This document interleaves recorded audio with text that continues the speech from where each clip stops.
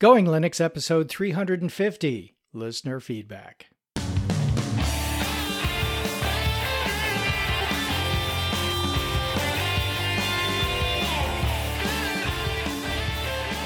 Welcome to the Going Linux podcast. I'm your host, Larry Bushy. And I'm your co-host, Bill.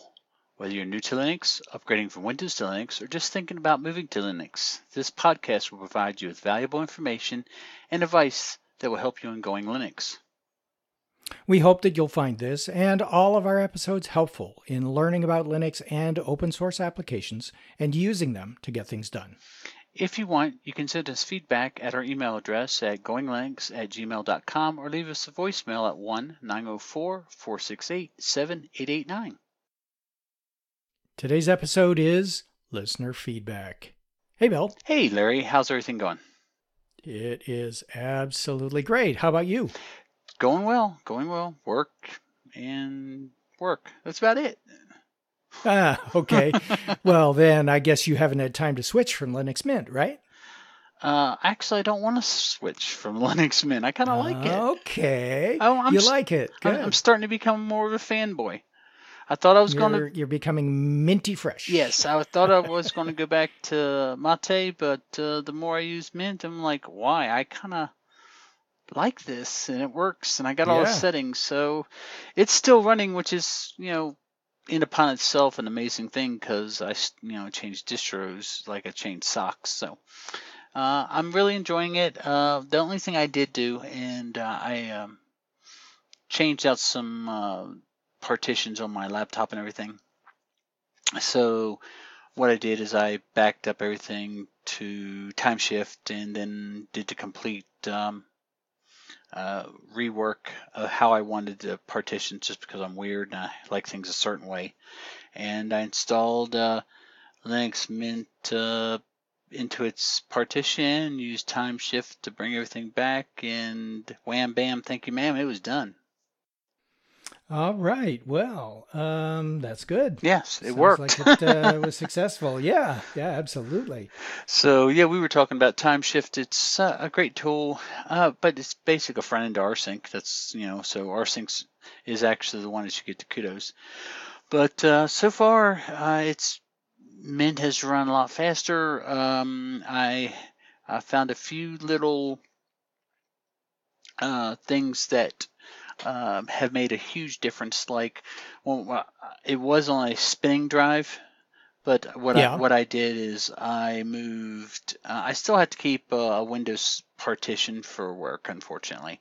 So of course, I moved the Mint to the SSD, and then save it to the save programs and apps and stuff like that to the hard drive, to the spinning drive. And so now Mint starts up in about 5 seconds. I love SSDs. Yeah. And it was pretty. I was kind of leery because I try not to mess with the Windows boot manager because it's so finicky. So Mint handled that really, really, really well. And so there was no issues like there used to be. So very, very happy about that. Anyway, other than that, Mint's doing great. Highly recommend it still. I think I might even give it I think I said a 4.8 or a 4.5. I think I'd probably give it a 4.8 or 4.9 now. It's almost perfect for what I need. Well, that's good. Yes. So anyway, how was your week? Anything exciting? Nothing too exciting. I'm still on Ubuntu Mate, and yes.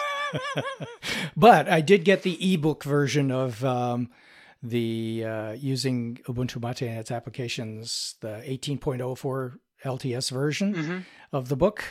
So the ebook is now up on Amazon, and we'll include a link to that in the show notes. So no longer just just the print book. You can get the ebook too, and the prices are the same as the first edition. So no need to buy the first edition unless you're still running 1710.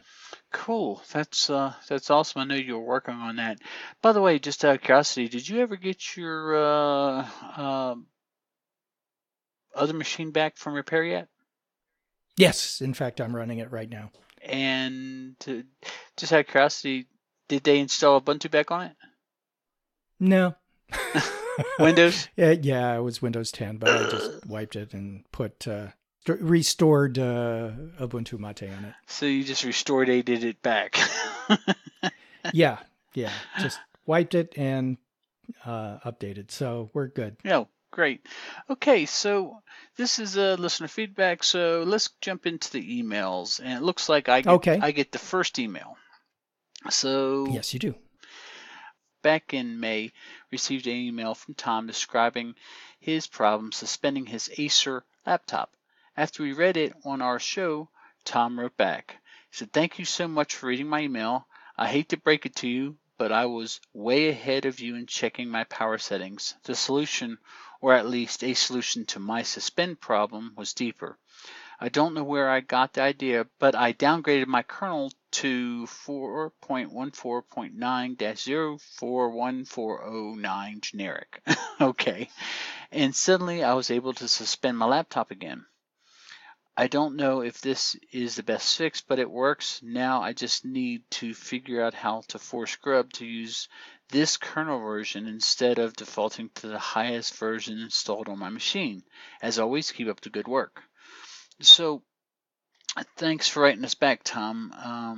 I do have a question for you, Larry. If you downgrade a kernel, is there a way that you can have Grub load that? You'd have to go in and when you go into the Grub menu and put that and change the kernel number. Yeah, that's basically it. You have to edit the Grub settings and tell it to use the older kernel as the first one that it tries. Well, when you do that, something that I had to learn because I couldn't figure out why my changes weren't taking place is when I use Nano to edit the Grub. This works right for me. Is once you're done, you have to hit Control X and then Y, which saves it to the file, and then you have to go in and type sudo upgrade dash Grub, and then it recombobulates it and it works.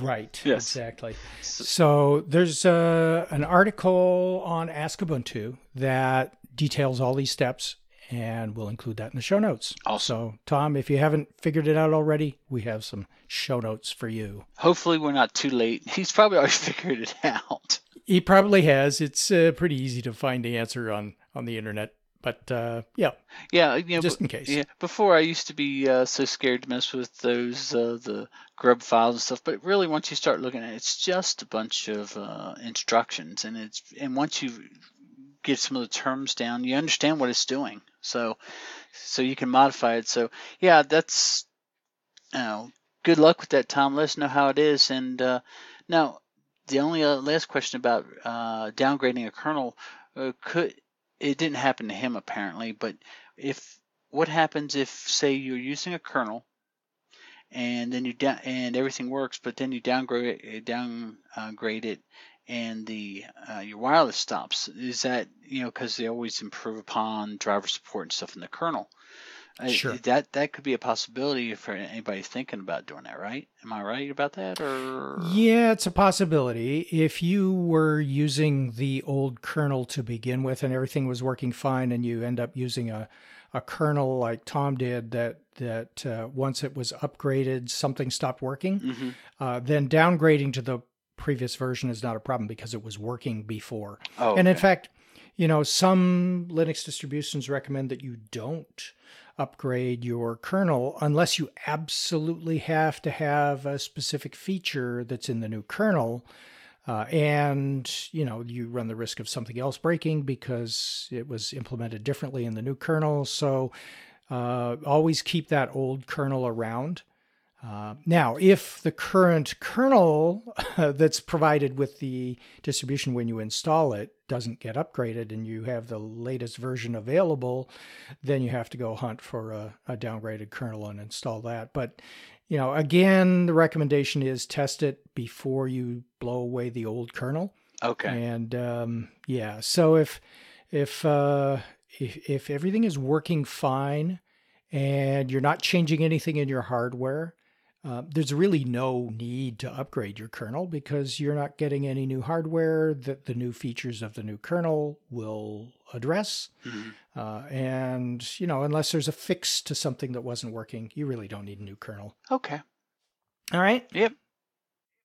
Okay, well, let's go on to Dan's email.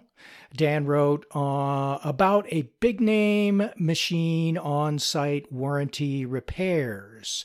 So this is talking about my Dell XPS 13 and the problems I had with the on-site repair guy. And now I've got my machine back again, or not a repaired machine, but a replacement machine, which is why they sent it to me with Windows, because they had no facility for installing Ubuntu at the warehouse where they store the refurbished machines, I guess. I don't know what the reason was. But anyway, no problem. I can install Ubuntu Mate. I think I've got that down.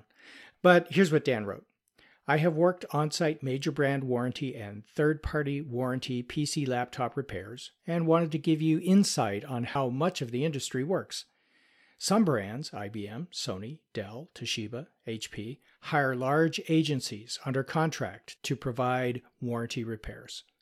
Well, I think these guys hired a small agency, but I'll let aside. Continuing with Dan's email. These agencies have few, if any, techs working for them. It's too expensive to train and keep good people. Instead, they subcontract to individuals for pennies on the dollar. Well, maybe that's what was happening in my case. Usually $20 an hour or $40 flat fee, with on-site and without any expenses paid, and run them through a few basic videos and a cursory online test to see if they can read. They are then dispatched on demand, too often without documentation, manuals, or even being told what the symptoms are and or what troubleshooting has been done. And these technicians are under pressure to throw parts at the offending machine in the hopes of making something more than burger flipping money. When the going rate is as high as $120 an hour for trained technicians, few high-end techs will stick their necks out to do these jobs for busy work. The official way to be a manufacturer-certified tech is having to spend thousands on going to manufacturer-specific on-site training, where we watch training videos and have a chance to pay thousands more to take a very involved test and have to maintain certain sales levels in order to qualify. Myself, I do just enough of these to qualify to have my name known to the manufacturer's warranty support division and qualify as a repair tech.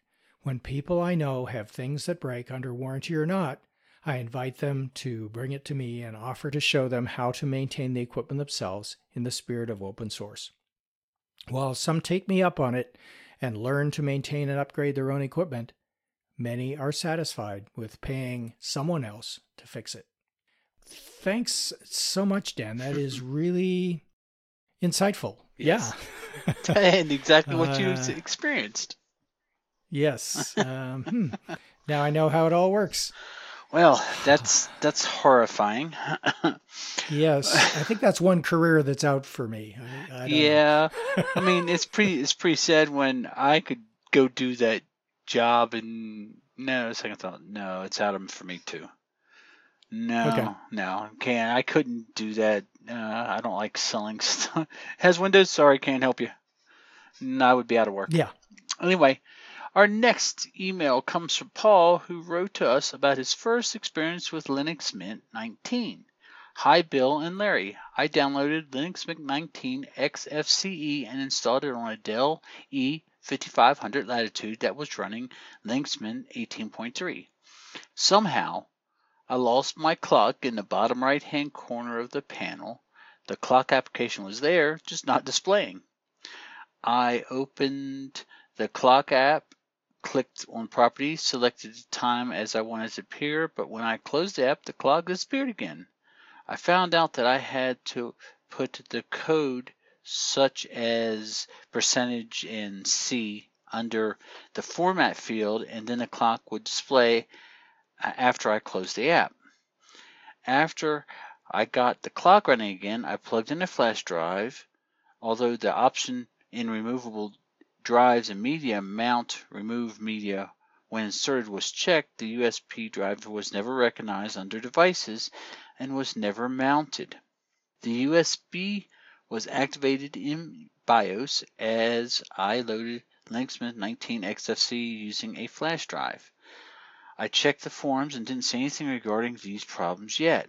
I reloaded Linux Mint 18.3 XFCE for now. This is the first disappointing start I've had with Linux Mint, and I support 2 other family members on Linux Mint.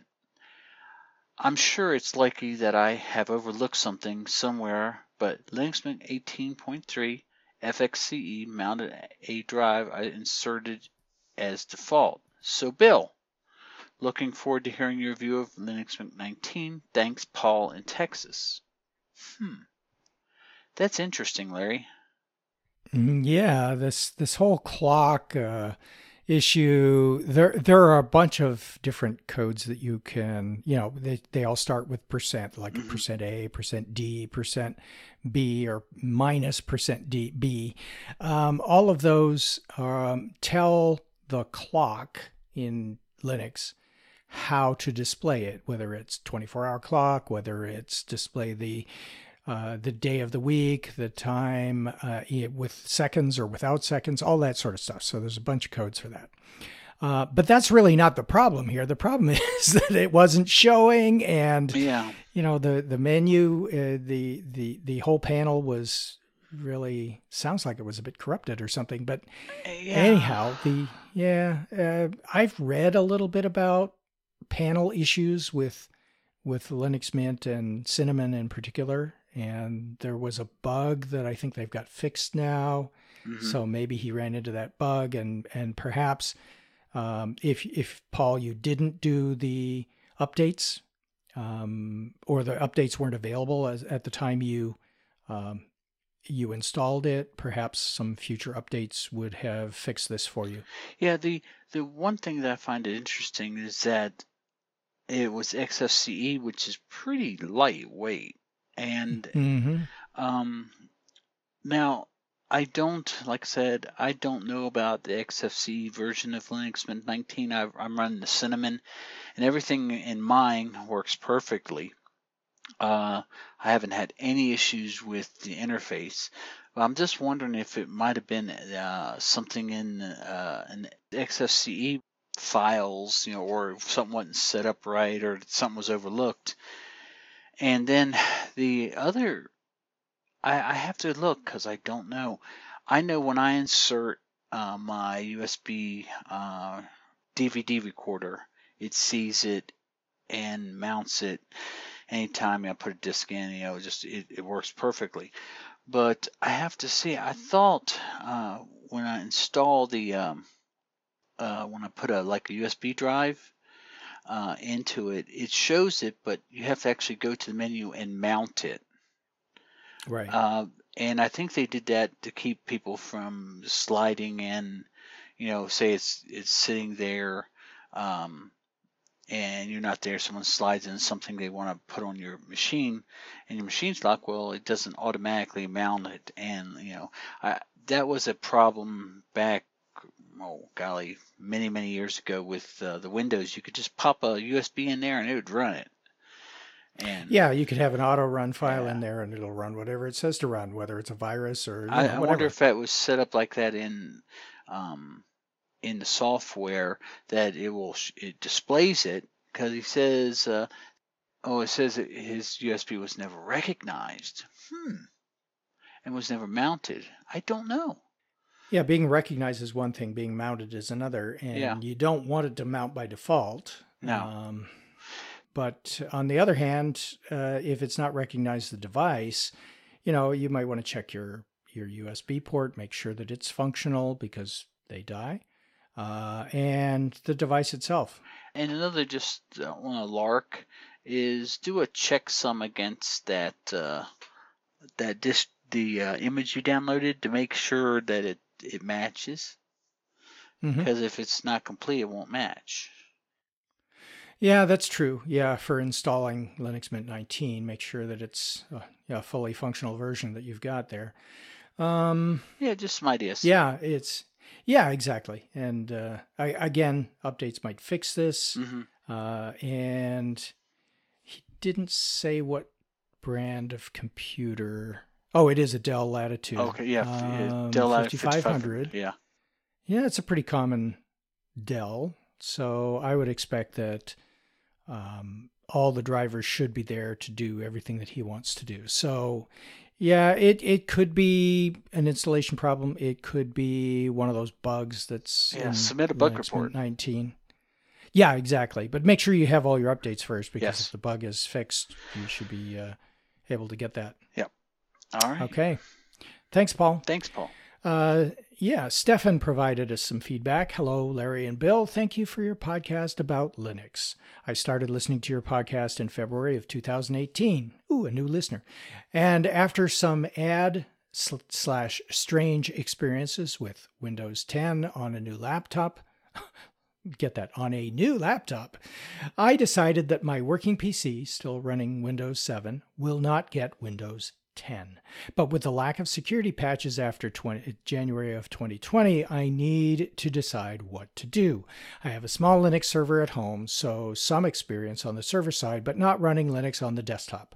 After some tests on an older laptop, I noticed that most of my hardware, printer, works with Linux. So I set up my working PC with dual boot and still running Windows 7 and Debian 9 GNOME, and now work mostly with Linux. Question: can you give me advice for a Linux software to sync/backup Apple devices such as iPod and iPad? Keep up the good work. P.S. I live near Stuttgart in Germany. Backing up an iPad. Just a technical note. I know some of the media managers like Banshee and some of the others, Clementine, they have it where you can back up music, but the problem is it doesn't like certain things, or especially if it's got the copy protection. Yeah, it will not work. If it's just a plain old MP3 or even an AAC,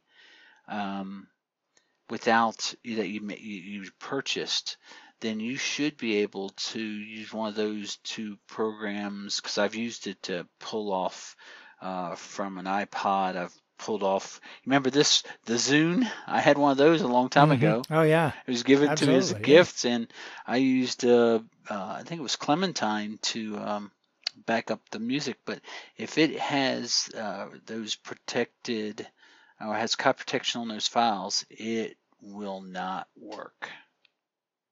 Right. Yeah, and I know, listening to Leo Laporte from time to time, I know there's a program. It used to be called iTunes Match, where you could upload all your all of your music, and it would convert it all to unprotected, high quality. I think it was 128 or 256-bit files, and then you could download them as unprotected versions of the music. So that would be one way to get around that issue. And then you would just use the media software that comes with Debian 9, or install one of your choosing and use that to back up the music. If you actually want to back up the entire device, you're going to have to use a Macintosh computer to do that. I don't even think the Windows version of iTunes does that backup anymore. I could be wrong. I haven't used Windows in a while, but you'll either have to use iTunes on Windows or plug it into a Macintosh to do that entire backup the entire device thing. Oh yeah, that makes sense. And yeah, exactly, because it's proprietary. The hardware is proprietary, the software is proprietary, and backing up hardware devices that make it difficult for you to get to the innards of them is not something that any Linux developer is going to spend their time doing unless it's absolutely critical for them personally. And then they might do it, but I haven't heard of anyone having anything to do that. And let's turn it over to the minions. If somebody out there is aware that there's a device that can back up, or that there's software that can back up an entire iPod or iPad, then let's hear about it. Yeah. I'm thinking maybe something like DD might be able to do that. That's a command line backup. And maybe something like Clonezilla, which is a graphical front end to DD and other programs that do backups. Maybe that would do it, but I'm not sure. I've never tried it. Well, you could do, you remember about, what was it, about 3 years ago that I got frustrated with all the different formats I had, and I converted everything over to OGG. Yes. Yep. That was a long process, but it reminds me. I can feel his pain because there's certain things I couldn't play, and that whole protective format. So yeah, I don't know. Would DD be able to? Because isn't that like a protected partition where they store all that music? I don't know. It may be. But DD's pretty get down to the, I don't know if it gets down to the bare metal, but it goes pretty deep into the file system and does some pretty good things for just ripping out whatever's on there and putting it onto some other device somewhere. So it might just work, but I've never tried it, can't speak to it, and hopefully someone in our Going Linux community of minions can help us. And you're right. Do not upgrade to Windows 10. Stay with 7. Very. Oh yeah. Even if you continue to run Windows, just stick with 7. Yeah, don't go 10. Believe me. We won't get into it, but yes, stay with 7 as long as you can. So, our next email comes from James, and he is seeking help with a Lexmark X9575 multifunction printer from any and all minions. And he writes, try as I might, the Windows software that came with the X9575 printer refuses to install. And he gives the link to the Lexmark website. Does not show any Linux possibilities or no apps, utilities for download. Open Printing and Gutenprint both say the printer is a paperweight, no Linux drivers available. Disregarding scanner and fax functions, has anyone found generic printer settings that would work to just print documents or PDF files? James in Indiana. Larry, this one's all yours. Well, I can tell you, if OpenPrint and Gutenberg call it a paperweight, it's pretty unlikely that you're going to find anything to make this thing work. Maybe you could go into the old school Unix way of setting up a printer and use LP and all that, those command line ways of setting it up to just print with a generic driver. But it's not going to be a happy way of getting things going. So, yeah, my recommendation, and I've already said this to James, is next time you go buy a printer, make sure you check out its Linux compatibility first. Yeah. Lexmark is one of those companies that has quite a few of their printers that do not work with Linux.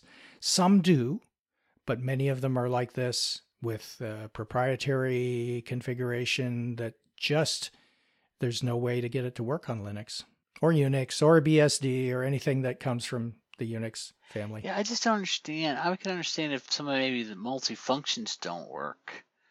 But how? I mean, they're doing it on purpose. It's got to be. Of course. They're just. You should be able to send a print job over to it, and that's why closed source hardware and software is just a pain and it's really a problem. Because, I mean, I'm sure that thing wasn't cheap when he bought it. Yeah. And, probably, 80, $100 or whatever. But it's like, you should be able to run something that you bought. And even if it's at a base level, it should still be able to print text.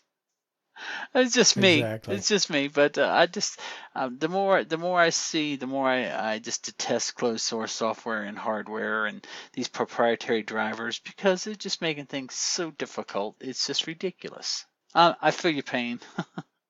Yeah, in some cases, it's the developers are too lazy or too disinterested in Linux to even develop a driver. But when they go to the extreme of making it a proprietary system and not allowing the community, the Linux community, to develop drivers for it, that's just going out of their way to make it difficult. Well, I will. When he was talking about this proprietary drivers, there's one that something popped in my mind, and you tell me if this one did not drive you crazy. WinModems. Yes. Oh. Yes. Modems that would only work with Windows. Yes, no matter what you tried. Oh, and a lot of times they didn't like to work in Windows. That's true. They were horrible. That was true. Horrible. Never could get one to work in Linux. Anyway. All right, well, let's get back on to non-Microsoft. Oh no, this final email is from James. He wrote about a new Debian variant and a question about Skype. I thought we were going to get off of Microsoft topics. Anyway, so the new Debian variant is called Devuan. That's relatively new, and it does not reply on systemd. So he's got a link to the Devuan website, which we'll include in the show notes just for completeness. It allows a person a choice of desktops. I am using XFCE, as well as stable and fast. I am using it right now on my older Lenovo ThinkPad T500. Would you and any of your minions have any suggestions for video chat conference software? Skype Web for Linux does not support video calls and looks like neither does the Skype plugin for Pigeon IM client. Okay. So, two things. If you need to talk to people with Skype, there is a Skype Snap that's available. So you would need to install Snapd on your Devuan device if it supports snaps. And then you can type in sudo snap install Skype -- classic. So that's one possibility. There's also a beta Skype for Linux. You might want to search for that. The Ubuntu version might work on Debian itself. Yeah. So that might be another option for you. But yeah, so if it's just plain Skype, then perhaps that will work for you. If it's Skype for business, that's a whole other issue. Isn't it always? Conferencing software. Yes, of course. That's web-based conferencing software that even if you're on a Macintosh machine, Skype for business really doesn't work all that well. If you're using Chrome or Firefox on a Mac and you're trying to work, sometimes Skype for business doesn't work, and you have to use, even their web client. You have to use Safari in order to get that to work. So I haven't had a lot of success using Linux to do that sort of thing. And oftentimes with this conferencing software, even after you get it working, you can't do some of the special additional features like screen sharing or starting a call. You can participate in a call, you just can't start one, things like that. So I've got a couple of proprietary suggestions for you as alternatives to Skype. One is Google Hangouts, and Google Hangouts allows you to run from Chrome quite well, the Chrome browser, and you can do everything there that you need to do. And you could try the personal free version of GoToMeeting. So those are a couple of proprietary solutions that work. Of course, they won't work with Skype. We'll do a little background digging and see if there are some other alternatives out there that might actually work on a non-proprietary system like Linux. Well, he in his email he said, would we or any of our minions have any suggestions for video chat conference software? And you just covered the possible Linux. Google Hangouts I've never had good luck with, but it was choppy and we had problems getting it to work. But what about Discord? Discord works quite well, as you and I know, because we're using it right now. That's a nice. It's nice. That's a nice one. Yeah. It's designed originally for gamers, but you don't have to be a gamer to use it. Yeah, but we're using it. Well, I'm a gamer, but how about, wasn't there a program called Sparkle Share that would integrate Skype support? I don't know. Oh, okay. I know I know about. I've heard the name Sparkle Share, but I've never looked into it or tried it. There are a couple of other open source Linux compatible installable sharing software. Tox, TOX is one. Slack, that's another one. And that's cross-platform. Let's see. Signal. Yeah, I've heard of Signal. One. Wire. Yeah. Let's see. Mumble. Mumble. I don't know if it's gotten any easier to set up. Probably not. Jitsi, that's more of a SIP solution. So you need some special stuff there, like a SIP server. Mm-hmm. I'm just reading from the Alternative 2 website right now. Riot.im, never heard of that one. Mattermost, I've heard about that. That's an alternative to Slack. Might work as well. There's a program called Ring, not to be confused with the Ring doorbell, but Ring is a voice and video chat. Viber, Viber. Linphone, another voice over IP. TeamSpeak, Matrix.org, something called Franz, Emperor Franz of Austria. Anyway, never heard of that one either. But all of these appear to be at least, if not completely, cross-platform with Windows and Mac. At least partly, and some of them have mobile clients as well for Android, and I don't see any of these have some of them have iPhone support as well. So there you go. Okay, well, at least giving some avenues to look into. Yeah, and you might want to look in alternative2.net. We'll have a link to that in the show notes. So pretty much good luck with that. Let us know what you think. Thanks, James. Thanks. Okay, and that's it for today. Our next episode, Bill, are we going to have another Linux review, do you think? Yes, we are.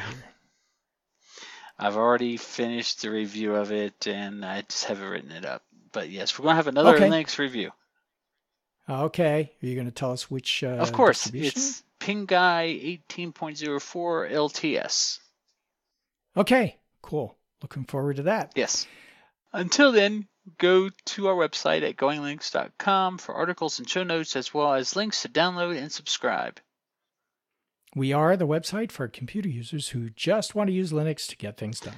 If you like, you can participate directly with our friendly and helpful community members by joining the discussion in our Going Linux podcast Google Plus community. Until next time, thanks for listening. 73.